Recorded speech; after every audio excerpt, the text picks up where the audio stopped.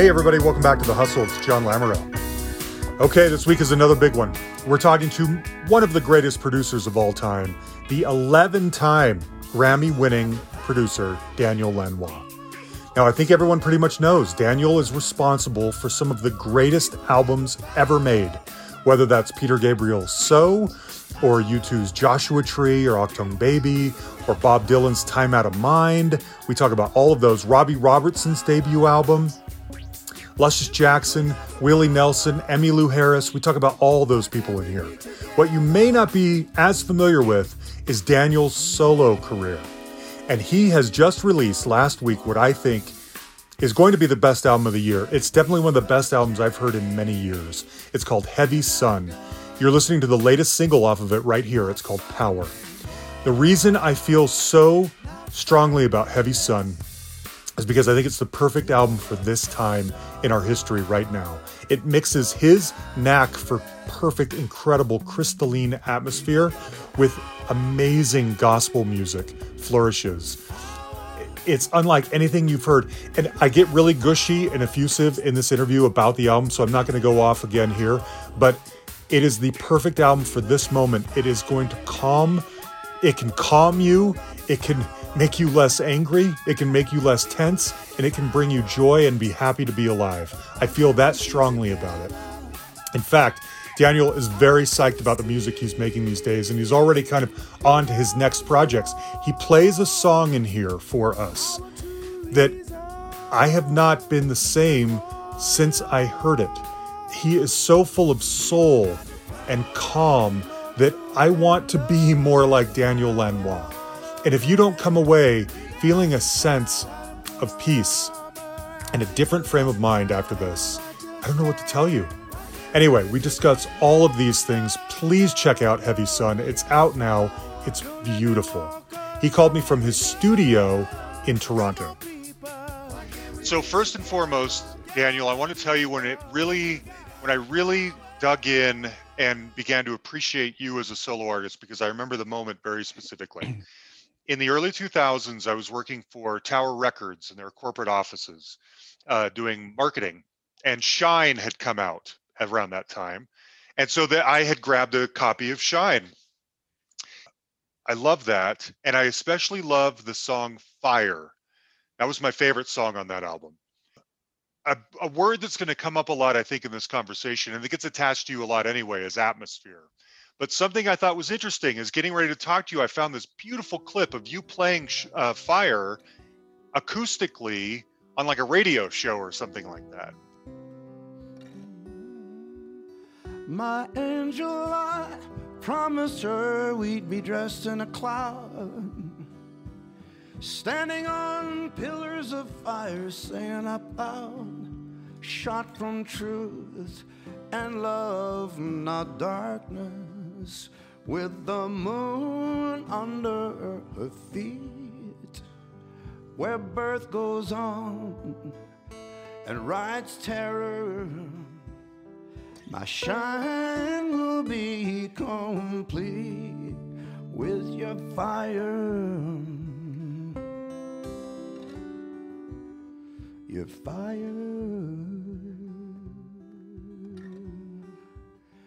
Ever so softly grows when you don't wear your armor, crushing the burden and confusion sour, trembling high on every leaf, raining light down on your belief. Oh, my angel, unburdened by the rays, I'll go down burning in your embrace, on fire, fire. Tremolo, you're my fire, fire. I almost like that one better than the one I already had fallen in love with. When you take a song like Fire And do you write that song and perform it like you did on this video clip of just you doing it acoustically? Are you toying with knobs and sounds, and that's where these songs come from? Yeah. What's the story there? I think well spotted. I think the version of Shine on the album, or Fire, pardon me, on the album Shine, the vocal was overdubbed on top of something that had a lot of work put into it. And the song was built in the studio and it was finished compositionally in the studio. And so that's what you're hearing. And then I learned how to play it on the guitar and sing it live. And I wish it had gone the other way. I wish I had been playing it on the road and then we could have just recorded it in the studio in a quicker way. Yeah. But c'est la vie. Sometimes, I'm a studio rat and a lot of my compositions happen in the studio. And there's a process of editing and overdubbing and trying this and that and the other thing. And then we come into the song. So that's what you're hearing. And thanks for spotting it. If I could get into the time machine, I would just not go in the studio at all and just go Really? live. and then once it sounds good to an audience, I would record it. That's so funny. You of all people say that because you're a master of atmosphere. You're the master of getting in there and finding loops and sounds and wheezes that work for a song. I'm surprised that you would rather scale it back, or at least maybe just that song. Well, I can add atmosphere to something that's recorded in a more documentary fashion. I like those kind of snapshots, somebody doing something that is already formed as a song lyrically and otherwise. And then the thing that you're talking about, my tendency to go to atmosphere and frame something beautifully. I'd rather do that to a finished work, but in the case of Fire, it didn't happen. That's great. Yeah, I love that song. That's one of those I just put on repeat for hours. It takes me to a place. Yeah. And speaking of which, I've only had it for a couple of days, but I can't stop listening to Heavy Sun. And the thing, I might even get emotional because it's hitting me so hard that I feel it is the exact album that I know I need right now. And I was reading up on kind of your motivation and your hope for the album, which is to sort of restore some joy and some peace in our, fractured world. And that's exactly what I hear. And I was thinking, I'm so grateful that this album is out now. Me and my political leanings, if this had come out a few months ago, I wouldn't have been in the right place to appreciate it. But today I'm full of more hope anyway. And it is the exact album that I need right now. Thank you for making it. What went into this? Well, I'm glad you came up with this term, a fractured world. And I'd never thought of the world that way, but fractured maybe means that it's just not what it was before. Yeah, it's divided, and it's broken. Yeah. So it's a reset button of sorts. And a lot of this record was done in a harmonious way because we are a singing group, 4 of us, as Rocco DeLuca, Johnny Shepard, Jim Wilson, and myself. And there's just something that happens when you sing together. You have to blend and you have to think about others. And as long as I'm surrounded by the mates that I like to sing with, then I don't mind being fractured a little bit because that could be thought of as, well, leave the self-centered Danny Lanois at the door and get in the room and blend with your mates. So harmony singing just has that in it. And perhaps listeners, well, in your case, you might have felt the cohort and all of that, the blend, the consideration to others. And Yes. certainly that's the way we sang. We sang all 4 parts together and we didn't move on until it sounded right. So those little adjustments of harmonies and maybe somebody swapping a part with somebody else and who's going to take the high one, because Rocco sings really high as Johnny does. So sometimes we'd switch them around to see who sounded best in a fixed position. Yeah. But if we can add a little bit of joy to fractured, then job well done. Thank you. I can't stop. It's it relieves me of a lot of my anxiety. I put on Dance On and I suddenly feel better,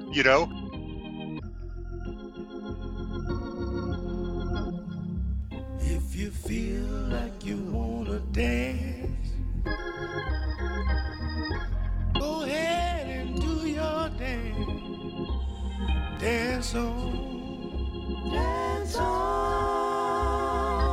Dance on, yeah. Dance on. If you feel like you wanna sing, singing may be your thing. Sing on, sing on, sing on, yeah. Sing on. And if you feel like you wanna shout, got something to shout about. Shout on, shout on, oh, yeah. Shout on. And if you feel like you wanna love.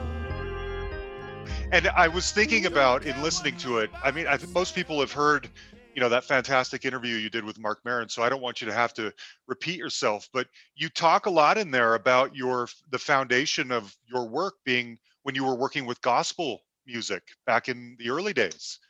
And that comes out, I love gospel music, and that comes out in this so well.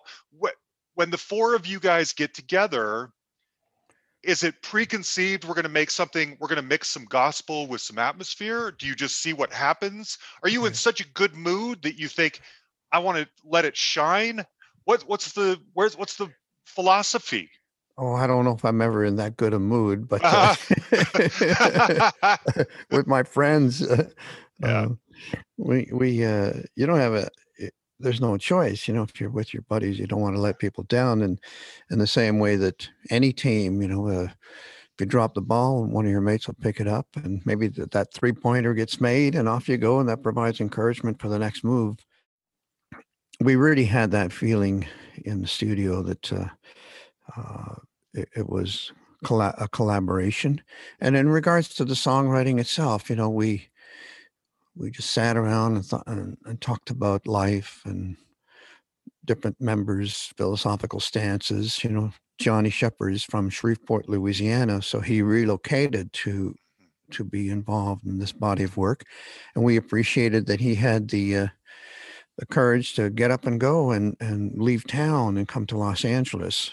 And so, and he comes from the Zion Baptist Church in Shreveport, Louisiana. So he's a church man and had never sung outside of church all that much. And so we appreciated that Johnny did that for us. Yeah. And we said, Johnny, what did it feel like? He says, well, I had to leave church behind, but I feel that I'm carrying church inside me now. Yes. And then we came up with the idea, the slogan, Church with No Walls. And Rocco had a title called Tumbling Stone. And we decided that Tumbling Stone should be about what a modern traveling minstrel should be.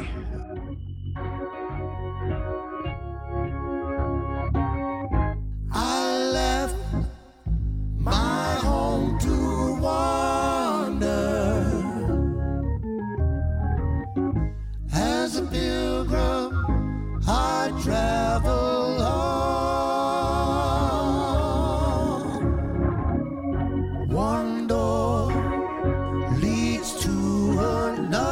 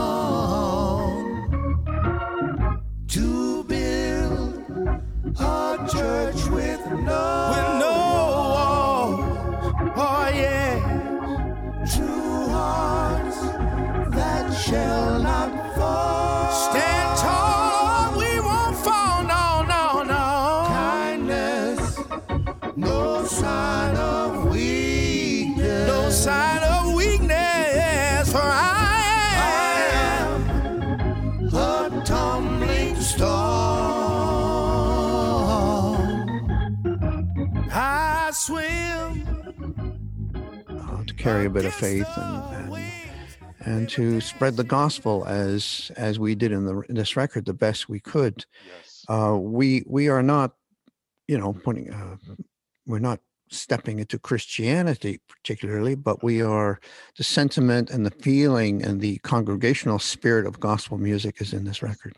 Yeah, that's it. It's a sensitivity for finding positivity or joy or uplift from some other higher source, higher power at a time like now when we need it most. I think my favorite song on the album is Every Nation. Come from every nation, from every nation.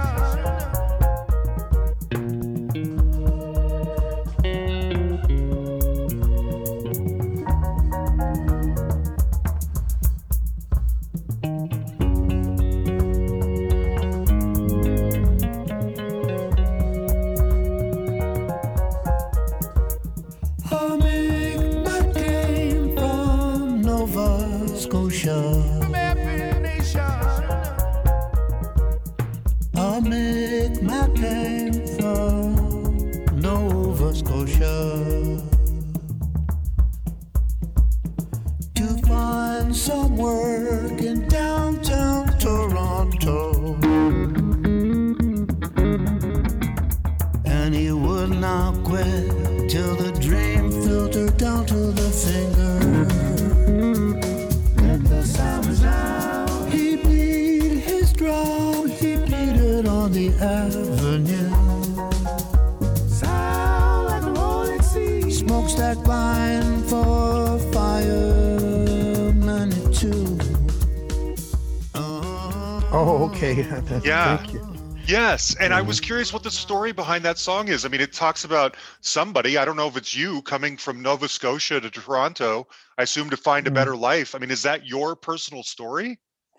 It's a story that I had in my head for a long time about Oh, a native fellow who comes to Toronto to find work and doesn't find work and feels displaced, but remembers how the forgotten voices had always spoken to him.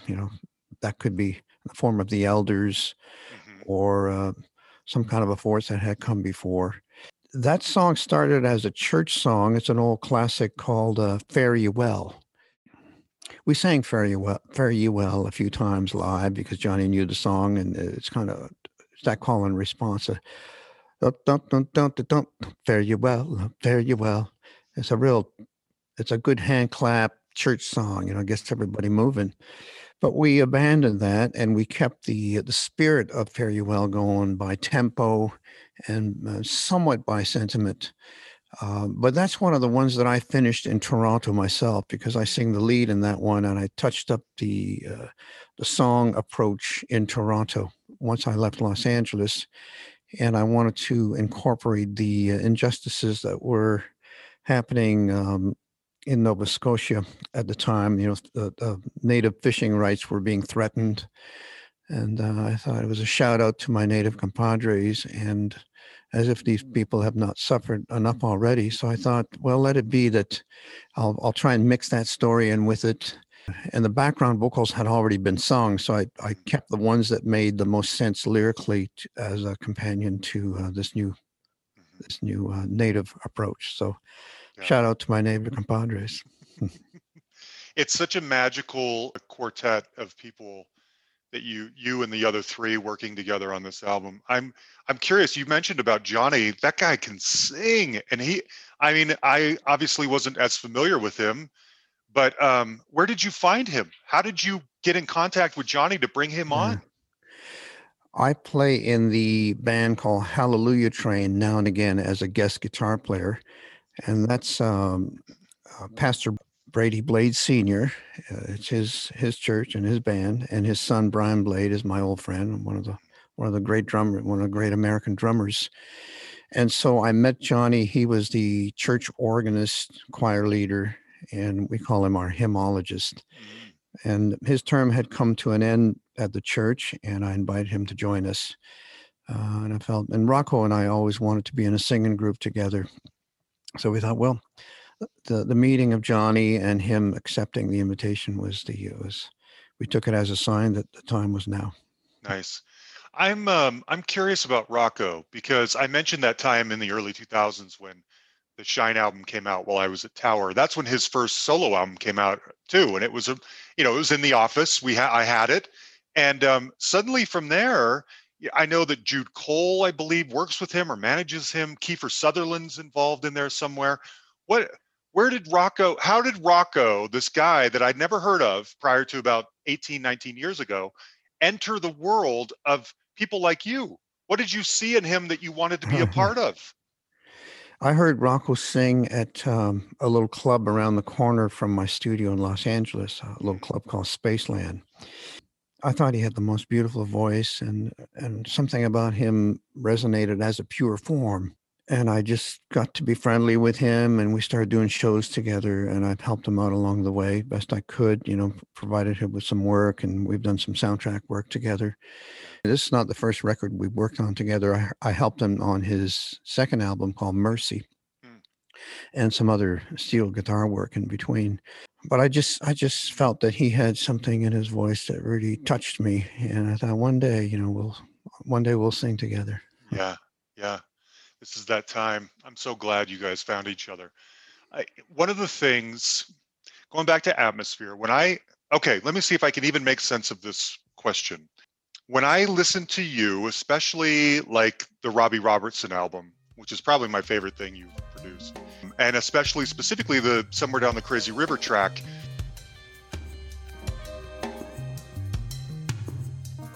I can see it now.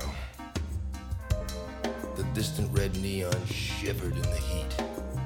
I was feeling like a stranger in a strange land. Where people play games with the night. God, it was too hot to sleep. I followed the sound of a jukebox coming from up the levee. All of a sudden, I could hear somebody whistling from right behind me. I turned around and she said, "Why do you always end up down at Nick's Cafe?" I said, I don't know. The wind just kind of pushed me this way. She said, "Hang the rich."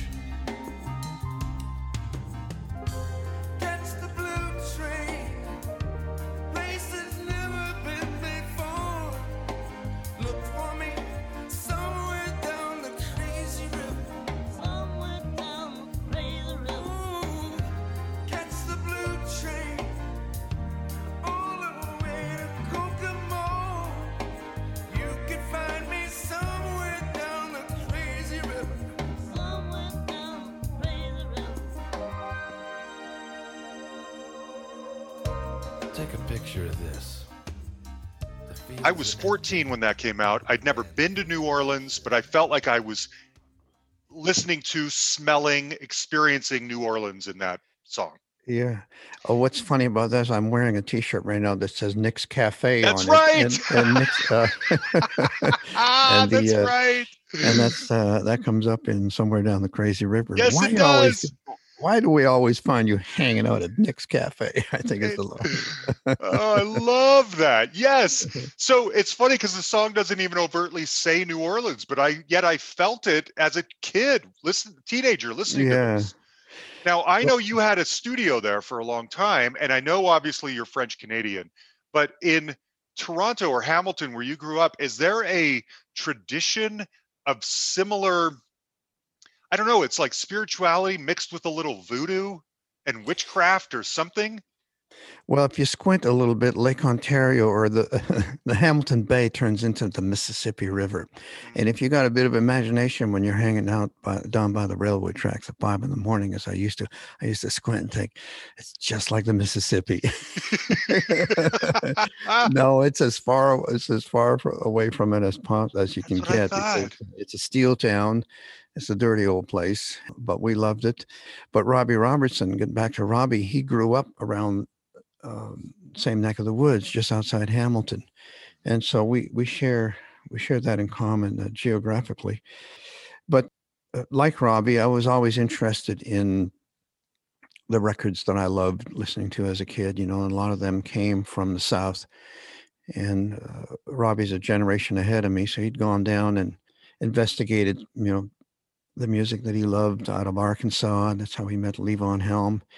And so I think we shared an appetite for the origin of some of the music that we grew up with. When I did make it south, it was all true. The neighborhoods, the music was coming out of the neighborhoods. There was always a great horn player down the street. Every little club had a good drummer, and there was a kind of standard that city had gotten to with musicianship that I was very impressed by. So I see it as a continuation of my education. To go south, I'd recommend it to anyone from the north.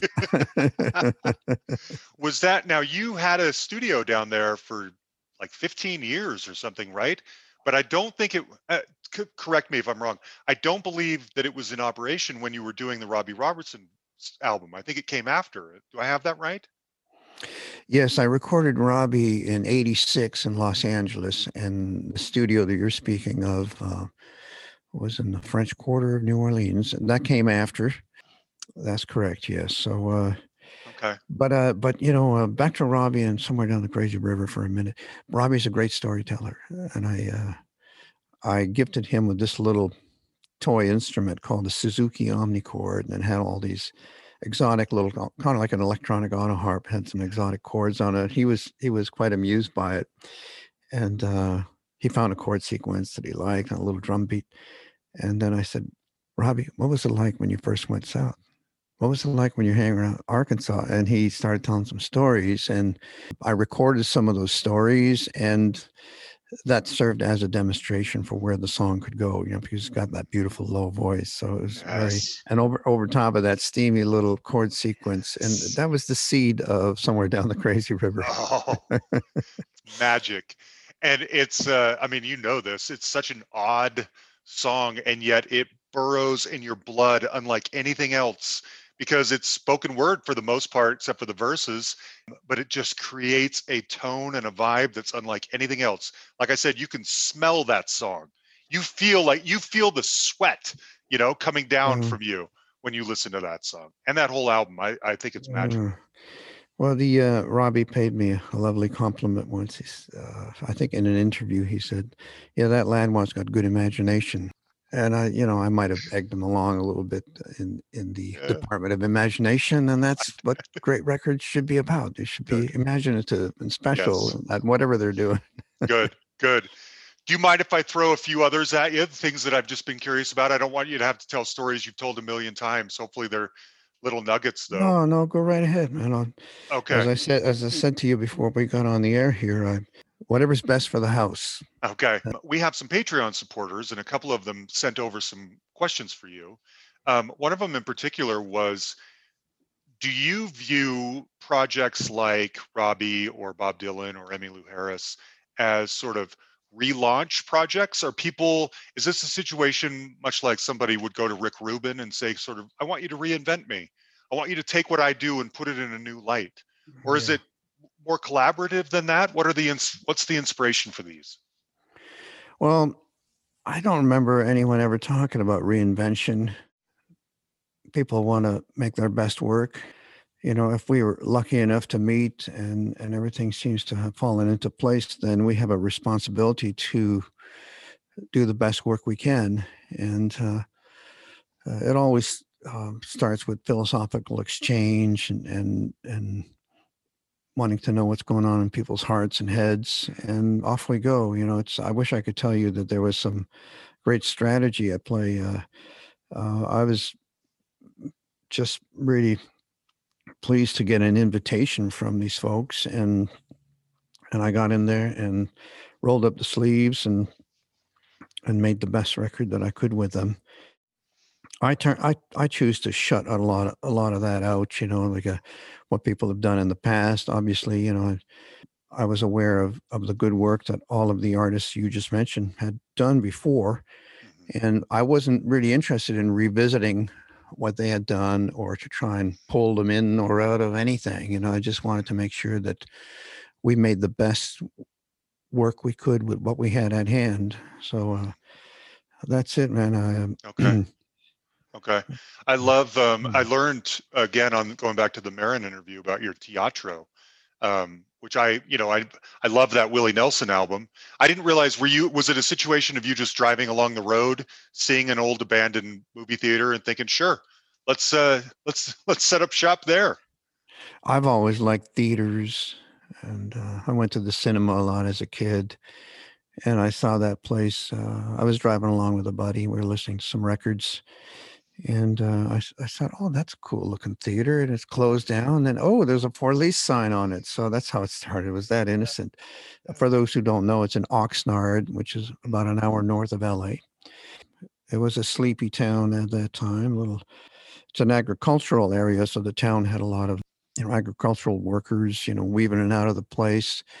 A great restaurant called Cielito Lindo, Gordon's Western Wear down the street, and then most importantly, Army Navy surplus, and that's where we got all of our we've got some parachutes to deaden the place down, and we got our denims from Gordon's Western Wear, and we got all the stuffings from the Army surplus. Yeah, I had no idea. It was an amazing time. The beautiful, very, very inspiring place, because everything was still in there. The screen was in there. The projector booth was intact. It had a little bit in it that it felt like stolen time, like a place we shouldn't be in, and as if time had stood still somehow from way back in the day. All the Mexican movie posters were still in there. It was just a lot of fun, and it's where we started Bob Dylan's Time Out of Mind records. And I think Bob really appreciated that it was such an isolated idea that he found some fun in it for himself. Yeah. Good. That Willie album, my favorite track on that is Blue Motel. What used to be my home has changed to just a place to stay. A crumbling last resort when day is through. Sometimes between sundown and dawn, somehow I find my way to this home motel on Lost Love Avenue.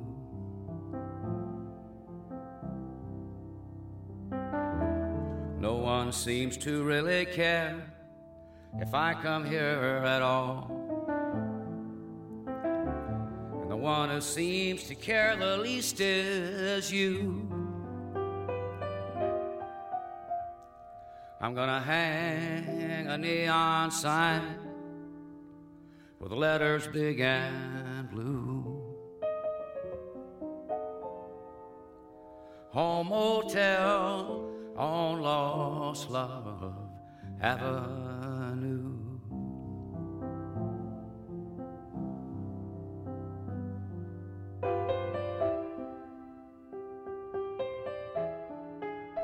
It's just basically him and a piano. It's gorgeous, and there's the right amount of reverb on his vocals. And I was wondering, listening to that, thinking, again, this is a question about where these songs come from. When you and Willie are working on a song like that, does it start out as something much bigger and eventually gets layers taken away until you realize the essence is all we need? Where does a song like that come from? Well, it's a lonely song by subject, and it's Home Motel, by the way. What did I say? Like Blue. You said Blue Motel, I said Blue? But I like Blue Motel as well. Let me call Motel. Willie. Whoops. Home Motel. Yes. That's okay, man. And we were lucky enough to have Brad Meldau in on that session, as one of our great piano players out there. I thought for Brad to lend his gift to Willie, and that song might really be something special. So I just started to pursue that, and it worked out very well, because Brad is a storyteller himself in his fingers, his piano playing. And so I thought surely this man would be able to add a compliment to a beautiful sad song like Home Motel. So Thanks for noticing it, and we managed to hit a magic place with it. You did, and it's the simplicity and the subtlety of it that makes it so powerful. I mean, you know this. Some things you can doctor up with all kinds of noise and effects for effect, or you can just leave it what it is. And that song is an example to me of just letting it be its bare bones, and that's all the power you need right there. You Yeah, know, well, I couldn't say it better myself. Some things are most potent in a magnified private way, and that's one of them. Home that's it. Motel. Yeah. Okay, and then also asking about Emmy Lou. My life's an open book. You read it on the radio. We got nowhere to hide. We got nowhere to go. But if you still decide you want to take a ride, meet me at the wrecking ball.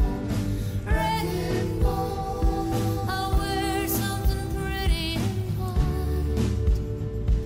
and we'll go dance tonight. Meet me at the wrecking ball. Wrecking ball. I'll wear something pretty and white, and we'll go dance tonight.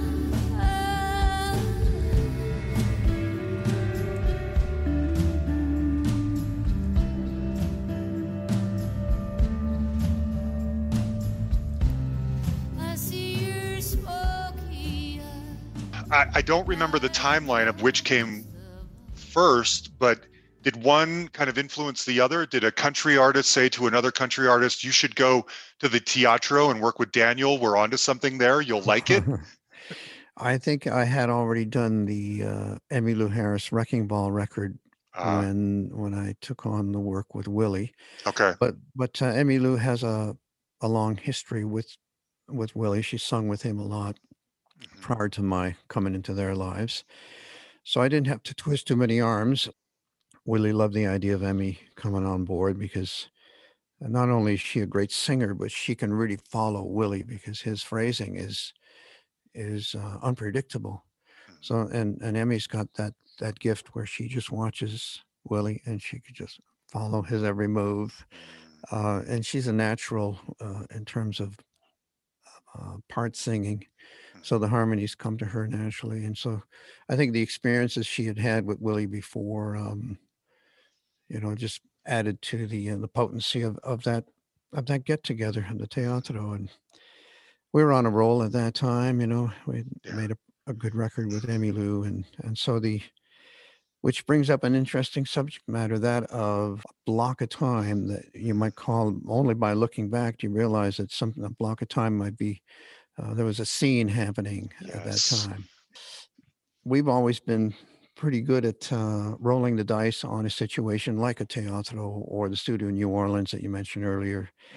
We went to Mexico and had a studio down there. So there was no logic to taking those places on initially. We didn't have a grand plan, but we rolled the dice on a location, and then that's how it happens. You start something and it's fresh and it's exciting and people come, and hopefully a body of work comes out of that. So I think the teatro, the Emmylou Harris record, and for that matter, the Sling Blade soundtrack, that all happened during that teatro time.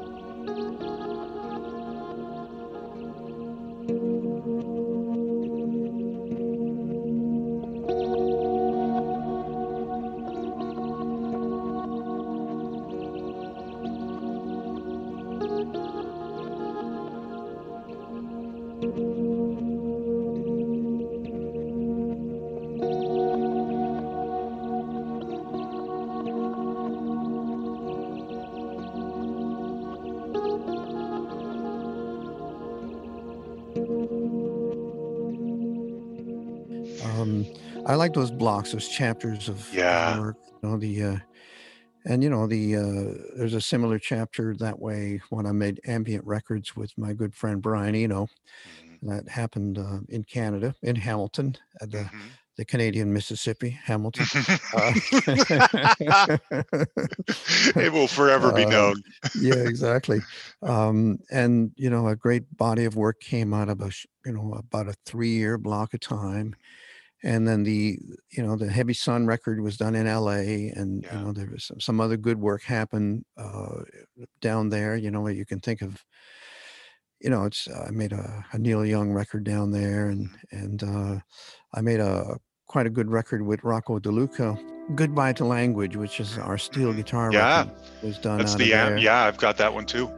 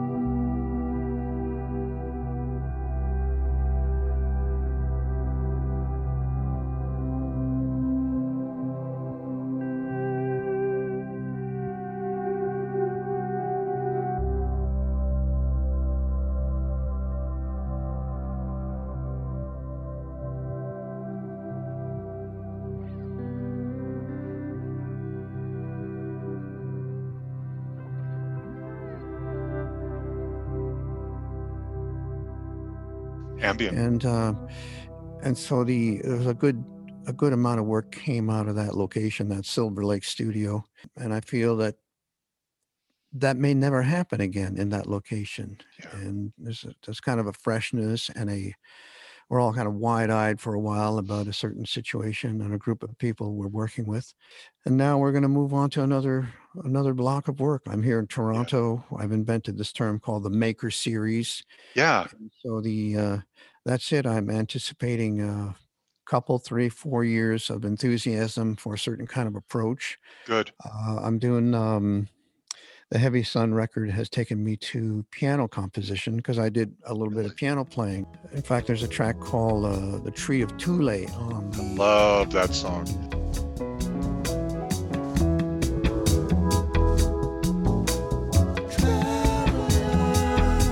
I want to be free. Is there something out there for me? Where I go, that's where I stay. At the 1,000-year-old tree of Thule. If your head is down and you've been hurt, it will bring you home to touch the earth.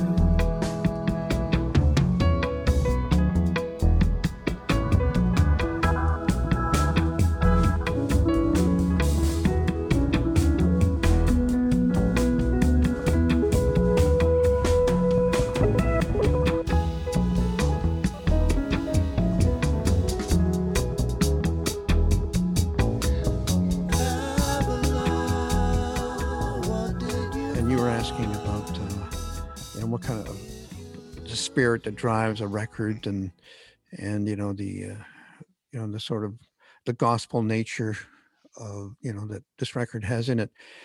I was on a road trip in Mexico, Mhm. from Mexico City to Oaxaca, and I came upon this little town called Tule. Mhm.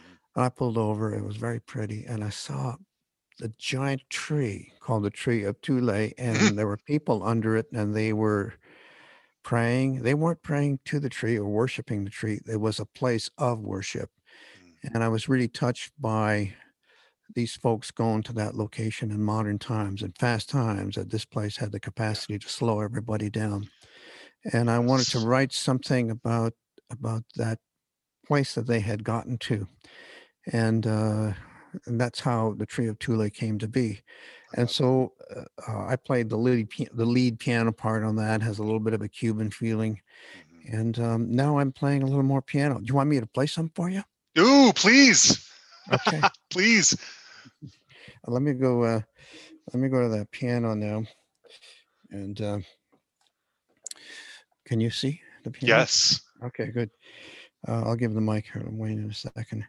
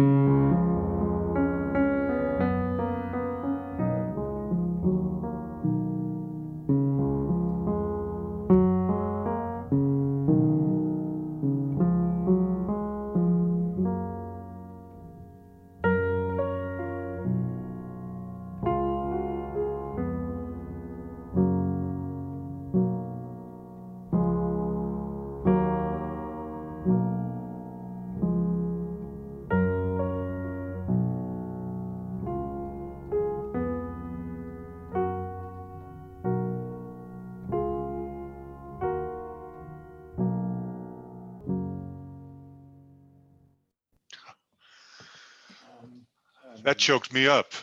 That was so beautiful. I can feel my heart rate lowering, and I just it goes. You said it best a second ago about just slowing life down for a minute Yeah. and taking a second to Mm, take in some beauty. That mhm. was incredible. What was that?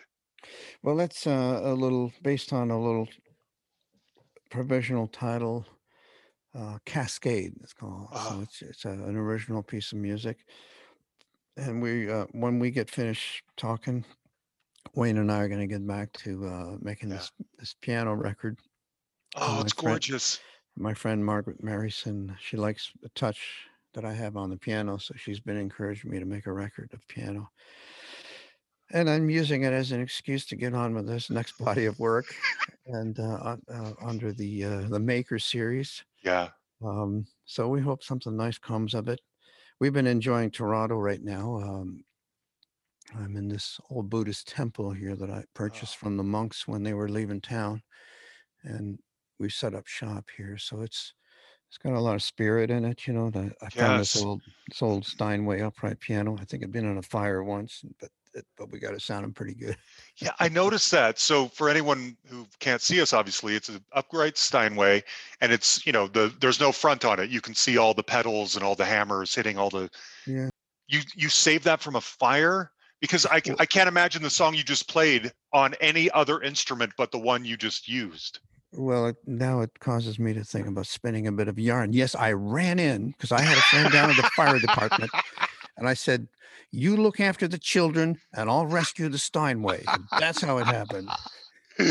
Okay, maybe I could have used different words. That's No, okay. it's fine. What's happening is we Wayne dampened the bottom end down. So I don't know if you can see, we got some tea towels between the hammers and the Yeah. strings for the bass. So you get a little more of that muted sound. So Yes. that's sort of our trick of the trade here out of Oh, Toronto. so the Maker series is going to be what? How many are going to make up the series? What Well, is it? I'm thinking it's probably going to be 4 albums.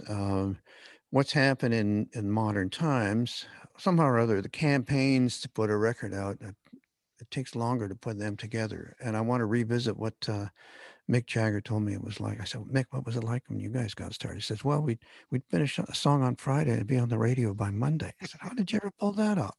Here we are in fast times. It takes 6 months to put a Yeah. campaign together. So Yeah.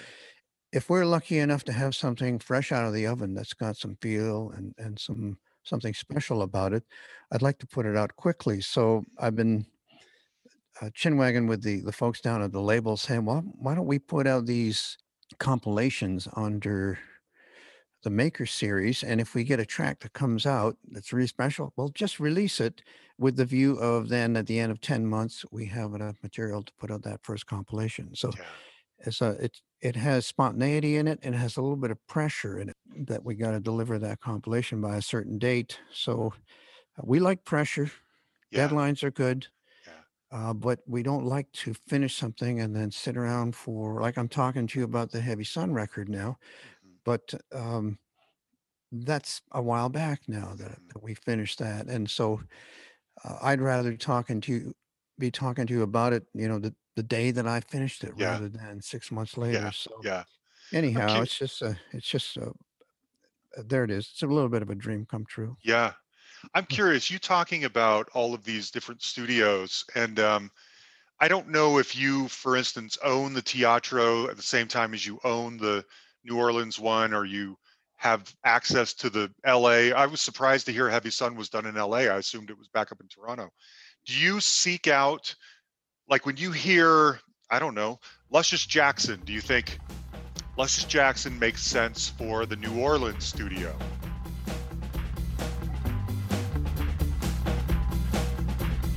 Wearing nothing is divine, naked is a state of mind. I take things off to clear my head, to say the things I haven't said. Live inside the elements, the earth and sky are my best friends. Water is the evidence that washes me from end to end. With my naked eye, I saw the falling rain coming down on me. With my naked eye, I saw, if I said it all, I could see. It's not a choice I tried to make, it's not a thought I couldn't take. Something told me it was time to give you yours and leave me mine. A vision started to be clear, I watched the sunlight coming near. A new day, I knew the night, I knew I could regain my sight. And it feels alright.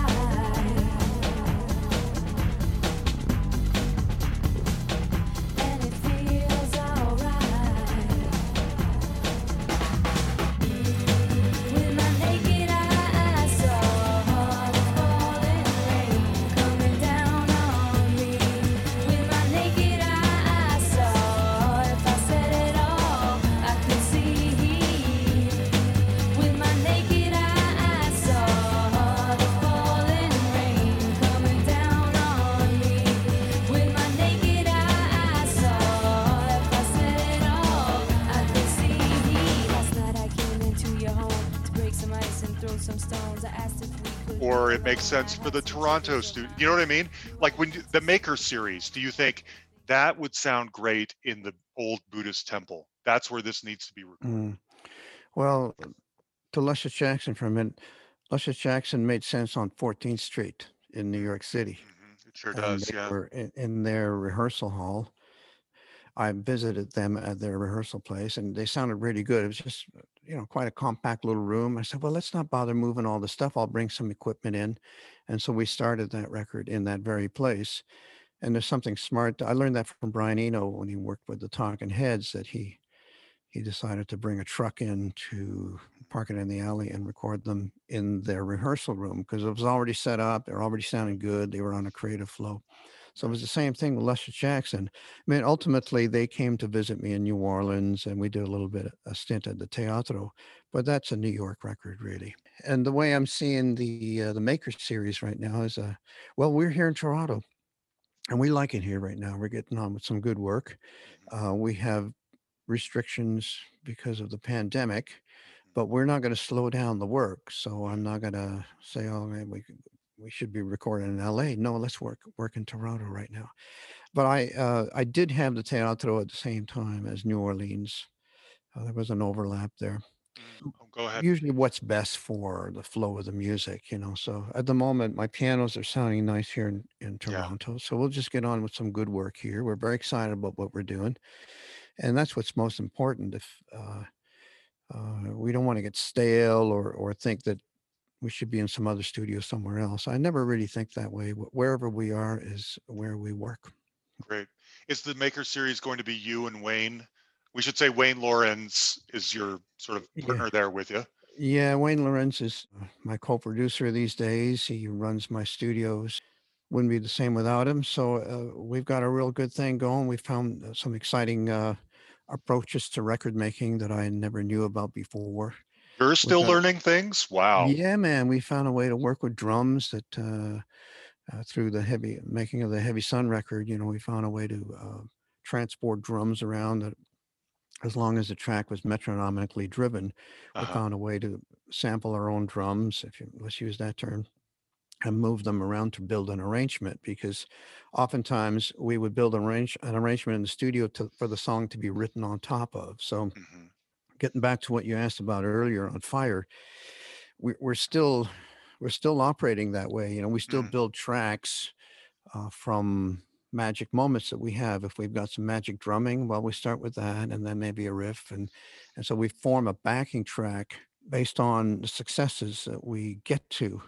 And quite a bit of the Heavy Sun record was done that way. You know, some of the organ tracks, you know, like there's a track called Mother's Eyes, for example, that's predominantly driven by the organ. And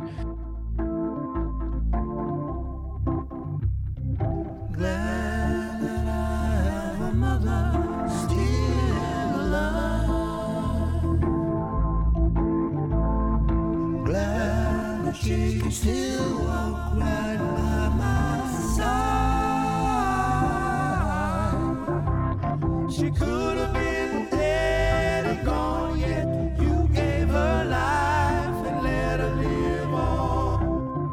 I'm glad that I have a mother still alive. She's alive. She's alive. Glad I've got a mother still alive.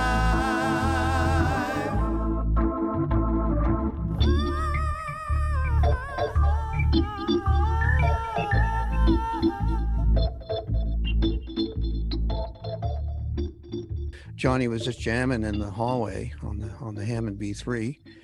And later that night, Wayne and I went through all of it and chose our favorite moments, and we cut an arrangement together that the song was then written on top of. Mm. We're still excited about that technique. We also have a dubbing technique that I use where I take a little sample of an already existing ingredient in the multi-track, pull it out, do some work on it with Wayne, and then we put it back in at the relevant harmonic moments. hmm Um, it's something that hip hop people are very familiar with. You know, Yeah. just take a sample that really seems to resonate with you, and off you go. You know, you place it in the right position. So it's up that street a little bit, Okay. as even in our rootsiest moments, you know, we will use this kind of technological angle, but it's hard for people to. It's not blatantly that way and heard that hmm way in the end. It's just a technique that we use just to enhance and often enhance in an orchestral way. You know, there'd be Yeah. some little atmosphere that comes out of nowhere, and it sounds like a Nice. voice. It sounds like a violin. I'm not sure what the source Yeah. is. Well, those are the dubs that we use.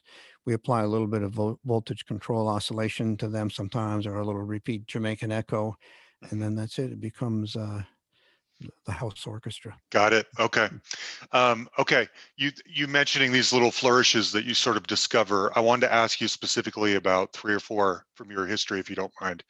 One of them going back to Somewhere Down the Crazy River. Sonny Bodine, his voice singing Somewhere Down the Crazy River sounds to me like it's been shot from 1930s old radio on in my grandma's kitchen or something like that. Where did that little accent come from? Well, Sammy just sings that way. We didn't have to do anything. It was not a trick, a technological trick. Somewhere down the crazy river. He just got that beautiful penetrating voice. Yes. I lost Yes. track with those guys, and I hope they're doing well. But it was very sweet of him to come in as a character. And Robbie always appreciated characters in his life, because Robbie always had a fascination with the circus, and as the leader of the band, he appreciated that he had characters in his immediate band that he could draw upon, give them a role to play, maybe sing a certain verse. So the coming of Sammy, I think it was just a continuation of what Robbie is interested in, having characters in his art. Oh, it's perfect. It's a perfect accent. Okay, this is a super nerdy question. This is relating to U2. With or Without You, Joshua Tree comes out. With or Without You, that's when I became more of a U2 fan. And I've always wondered, this goes back to sort of what your relationship with Eno and I'm never sure whether your ingredients or your accents to music, one is very much yours and one is very much his, or if they're both of you. So With or Without You, there's that high-pitched synth line kind of going through a lot of it. That reminds me of something Eno might have done on one of his ambient, techno records, or not techno, but you know what I mean.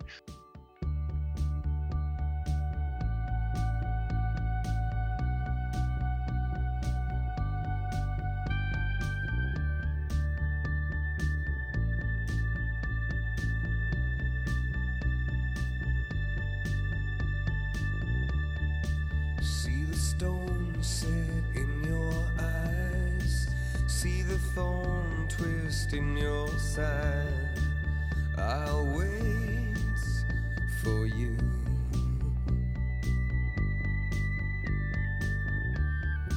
Sleight of hand and twist of fate, on a bed of nails she makes me wait, and I wait without you, with or without you, with or without you.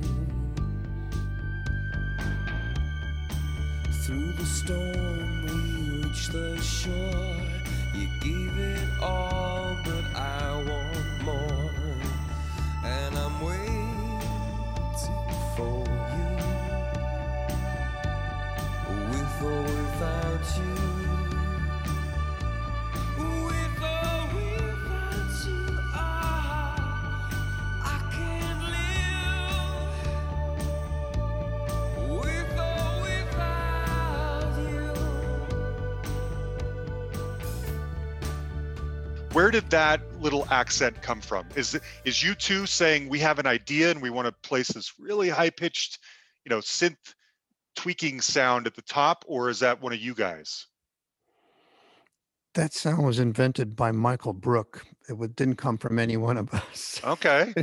Michael is a friend of mine from Toronto, and he was my roommate in London, England, and he invented this guitar called the Infinite Sustain because he was thinking of picking up an EBow. An EBow is this little gadget that, for those who don't know, that you just hold it, rather than strumming a guitar, you hold the EBow over a string and it does, it starts resonating almost like a shaving razor.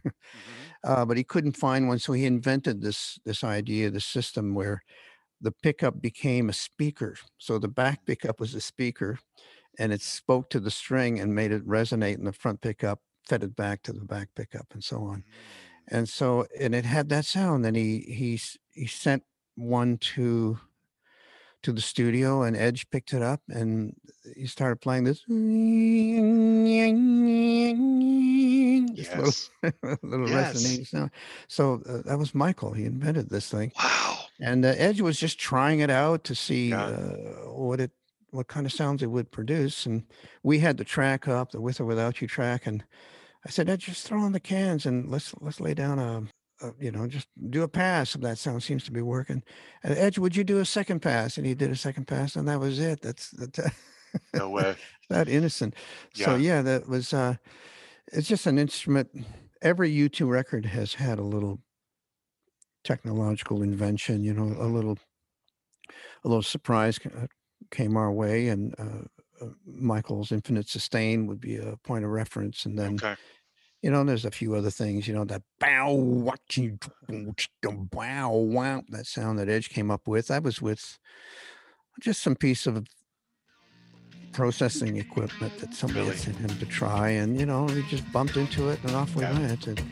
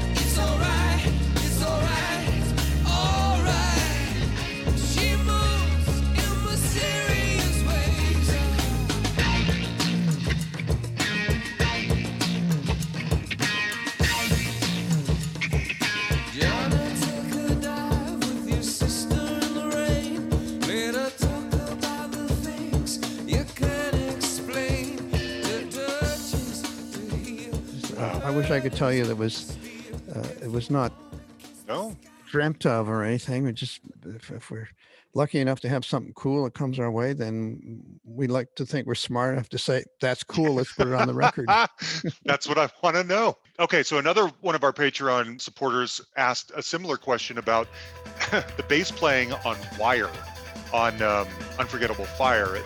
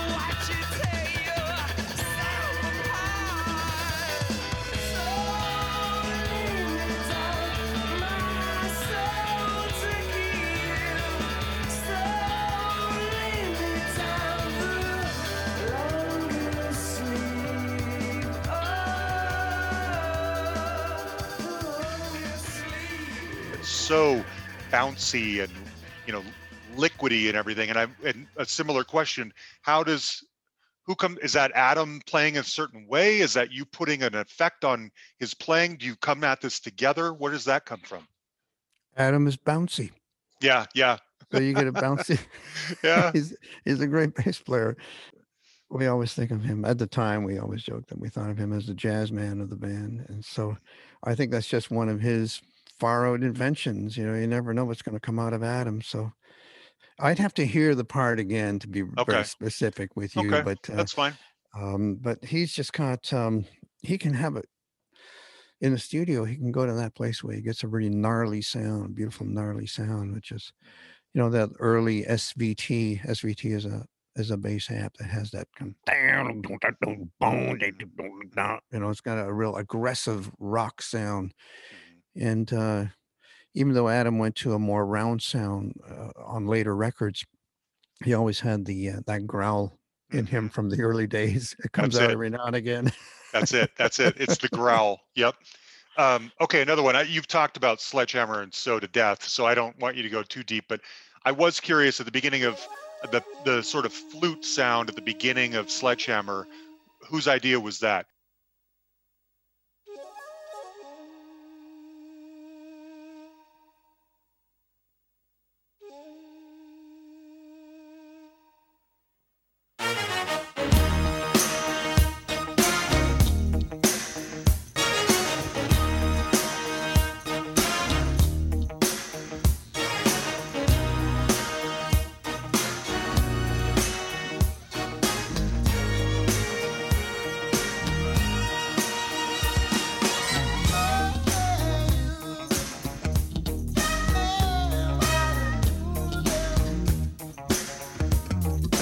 You could have a steam train if you just lay down your tracks. You could have an aeroplane flying if you bring your blue sky back. All you do is call me. I'll be anything you need. You could have a big dipper going up and down all around the bend. Was the song done and someone said, what would be really cool is to put a little, flute on here? No, it's the same situation. It's like the Infinite Sustain, the Michael Brooks story. Is we had just gotten this emulator sent to us. Emulator being a keyboard. That was a new keyboard at the time, and it was a stock sound in the emulator. Mhm. We were just kind of going through sounds, and Peter started playing this. It's kind of a little ocarina, like a little Clint Eastwood sound that they put Good. in the emulator, almost as a gag. And Peter played this little musical figure, a little triad, and it made that sound. And everybody thought, well, let's put that on the front of Sledgehammer. Mhm. It's Love it. it Good. just we were lucky enough to have it come our way. It was a new instrument, and we were one of the first to use that sound. So uh, I'm glad Okay. we I'm glad we put the record out with that sound before somebody else did it. Yeah, right. One of my very favorite musicians is Manu Katché. I hope I'm saying that right. I've never said Yes, his name. that's Okay. correct. Yes, Manu Katché. Yeah. And you guys have had a partnership working together on all kinds of things. And he's one of I can hear him. There's not a lot of musicians, especially drummers, where you know them when you hear them, but I know Manu when I hear him. How did you two form a relationship? A mutual friend by the name of George Acognier. He stopped into the studio in England because he was an already existing friend of Peter's, and we were looking for a drummer who had a good hi hat feel. Because we were getting ready to overdub drums because the whole record had been done to a beatbox, and because the beat for Sledgehammer was pretty boom boom boom Hmm. boom boom boom. It was not particularly funky or anything. It was more of a point of a metronomic point for us, so we could keep time. And George says, when I asked him, "Do you know a drummer who can really got a nice shuffle on the hi hat?" Because I wanted to have on this record, although Peter didn't have much hi hat on records prior to my involvement, I said to Peter, "It might be nice to just get the hi hat going now." Hmm. Something like that. And George says, "I know a guy in Paris who's got that kind of feel." And we just rolled the dice on Manu Katché. We didn't know anything about him. And he came in, and I said, "Manu, can you play?" He says, "Okay." He went in, he did it in one take. Oh, wow. Wow. What a guy. Yeah, And go ahead. well, it needs to be said that Manu has a really great foot, Mm, bass drum feel. So he lays down the bottom end really well. mhm. and he just he uses a tiny crash cymbal, which is kind of his Mm. signature. Just a Mhm. little, almost. It gets out of the way quickly. Peter I, doesn't like cymbals much, so I'm that's glad right. I Manu remember brought his that. baby cymbal. That's right. Yeah, whether it's a Sting album or like immediately into Fallen Angel on the Robbie Robertson album, you can hear Manu coming in first.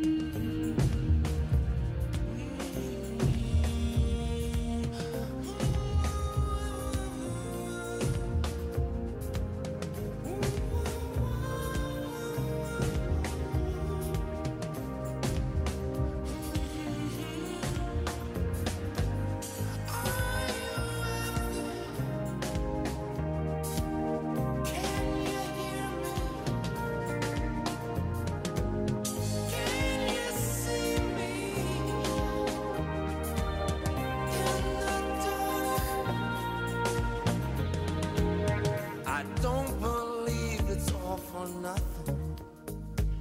It's not just written in the sand.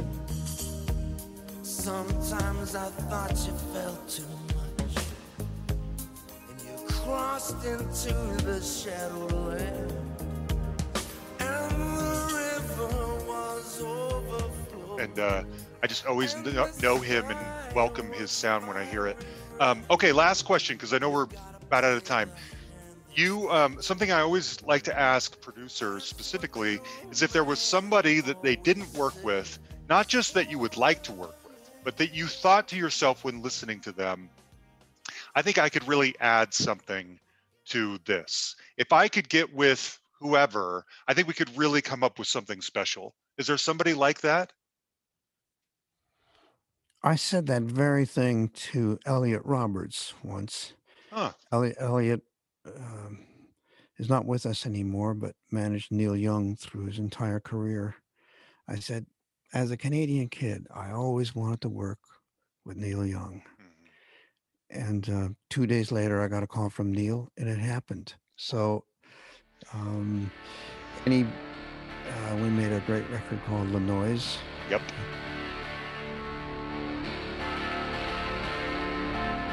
I feel your love. I feel your strong love.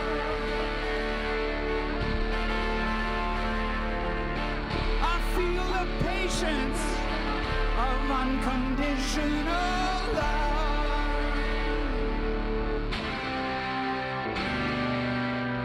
I feel the strength. I feel your faith in me.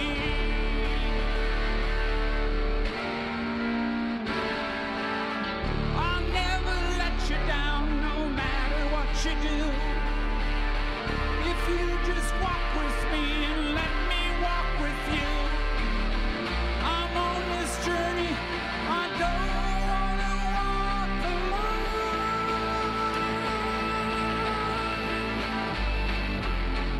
Walk with me. Walk with me. Walk with me. Walk with me.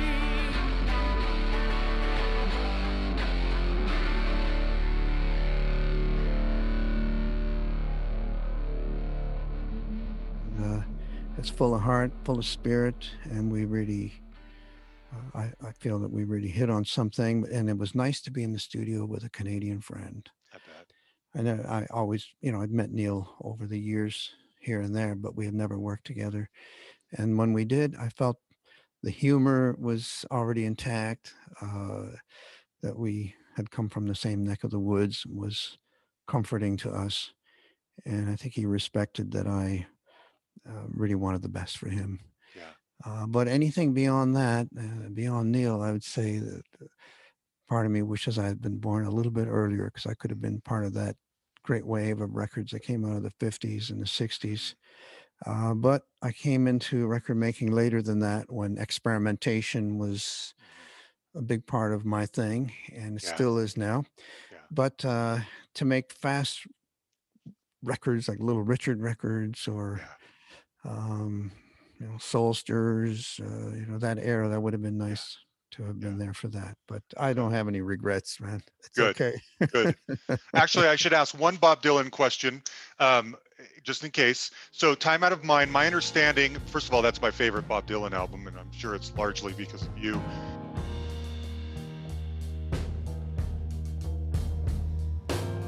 The air is getting hotter.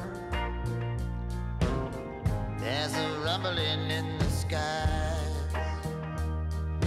I've been wading through the high muddy water, with the heat rising in my eyes. Every day your memory grows dimmer. It doesn't haunt me like it did before.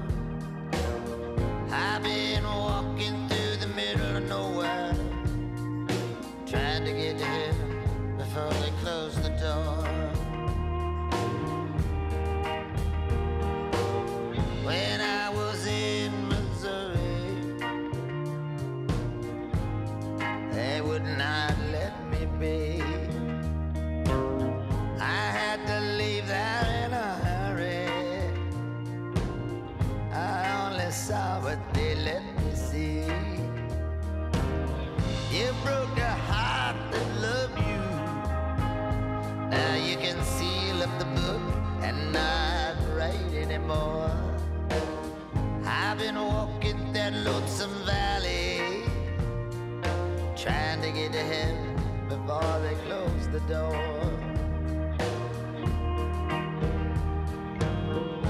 People on the platforms. And because of that, I went out and bought Love and Theft the day it came out, and it sounded so different because it didn't have your magic on it. And I hope this isn't too personal of a question. My understanding is that Bob was sort of disappointed with Time Out of Mind, or was it not what he had in mind? Why did he revert back to producing himself after that? Well, we'd have to ask Bob that, but I'm not aware of any disappointment. Oh, okay, good.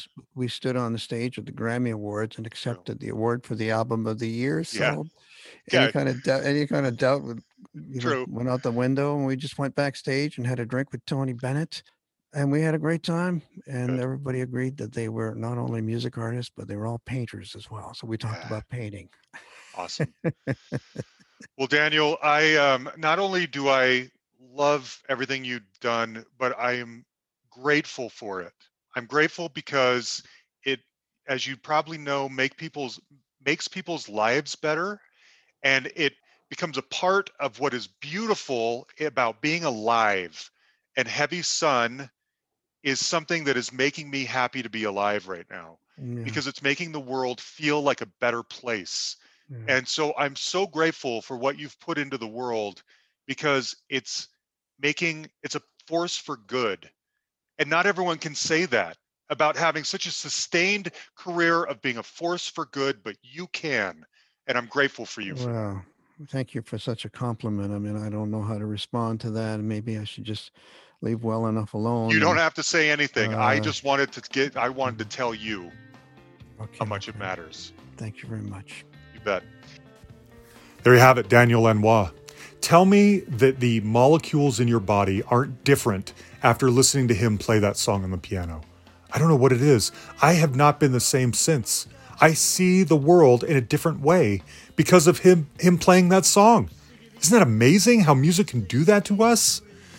I want to close it out with another solo song of his. This is A Lot of Love to Give for the Beauty of Winona album. Thank you, Daniel, for talking with me. I mean, that was incredible. Right? I am so excited to see what else comes from him. And I have to say, last year I felt very strongly like Andy Ross's The Fear Engine was the perfect album for that period in our history because it was talking about a lot of the fear and the tension that we're dealing with at that time in our history. Things are a little better now, at least in America. They're a little bit better. And so I feel like Heavy Sun is the album for this period of our lives. Check it out. I'm not exactly sure what we're going to go with next week. I think it's going to be a sort of an 80s movie soundtrack icon. I'm not 100% sure. It might be somebody else, but I think that's what we have in store next week. Huge thanks, as always, to Jan the Man Matkevich, my right-hand man. Thank you, buddy, for everything that you do. And you guys know how to find us by now. You can like our page on Facebook. You can send us a message on there. You can send us an email at thehustlepod@gmail.com, or you can find us on Twitter at thehustlepod. We should have a bonus episode coming out this week. Again, I'm not 100% sure what it's going to be. Maybe a deep dive, maybe a promo mode. Both of these are with pretty big time people, so I think you're going to enjoy it either way. But anyway, that's the deal. Thank you, everybody. We love you.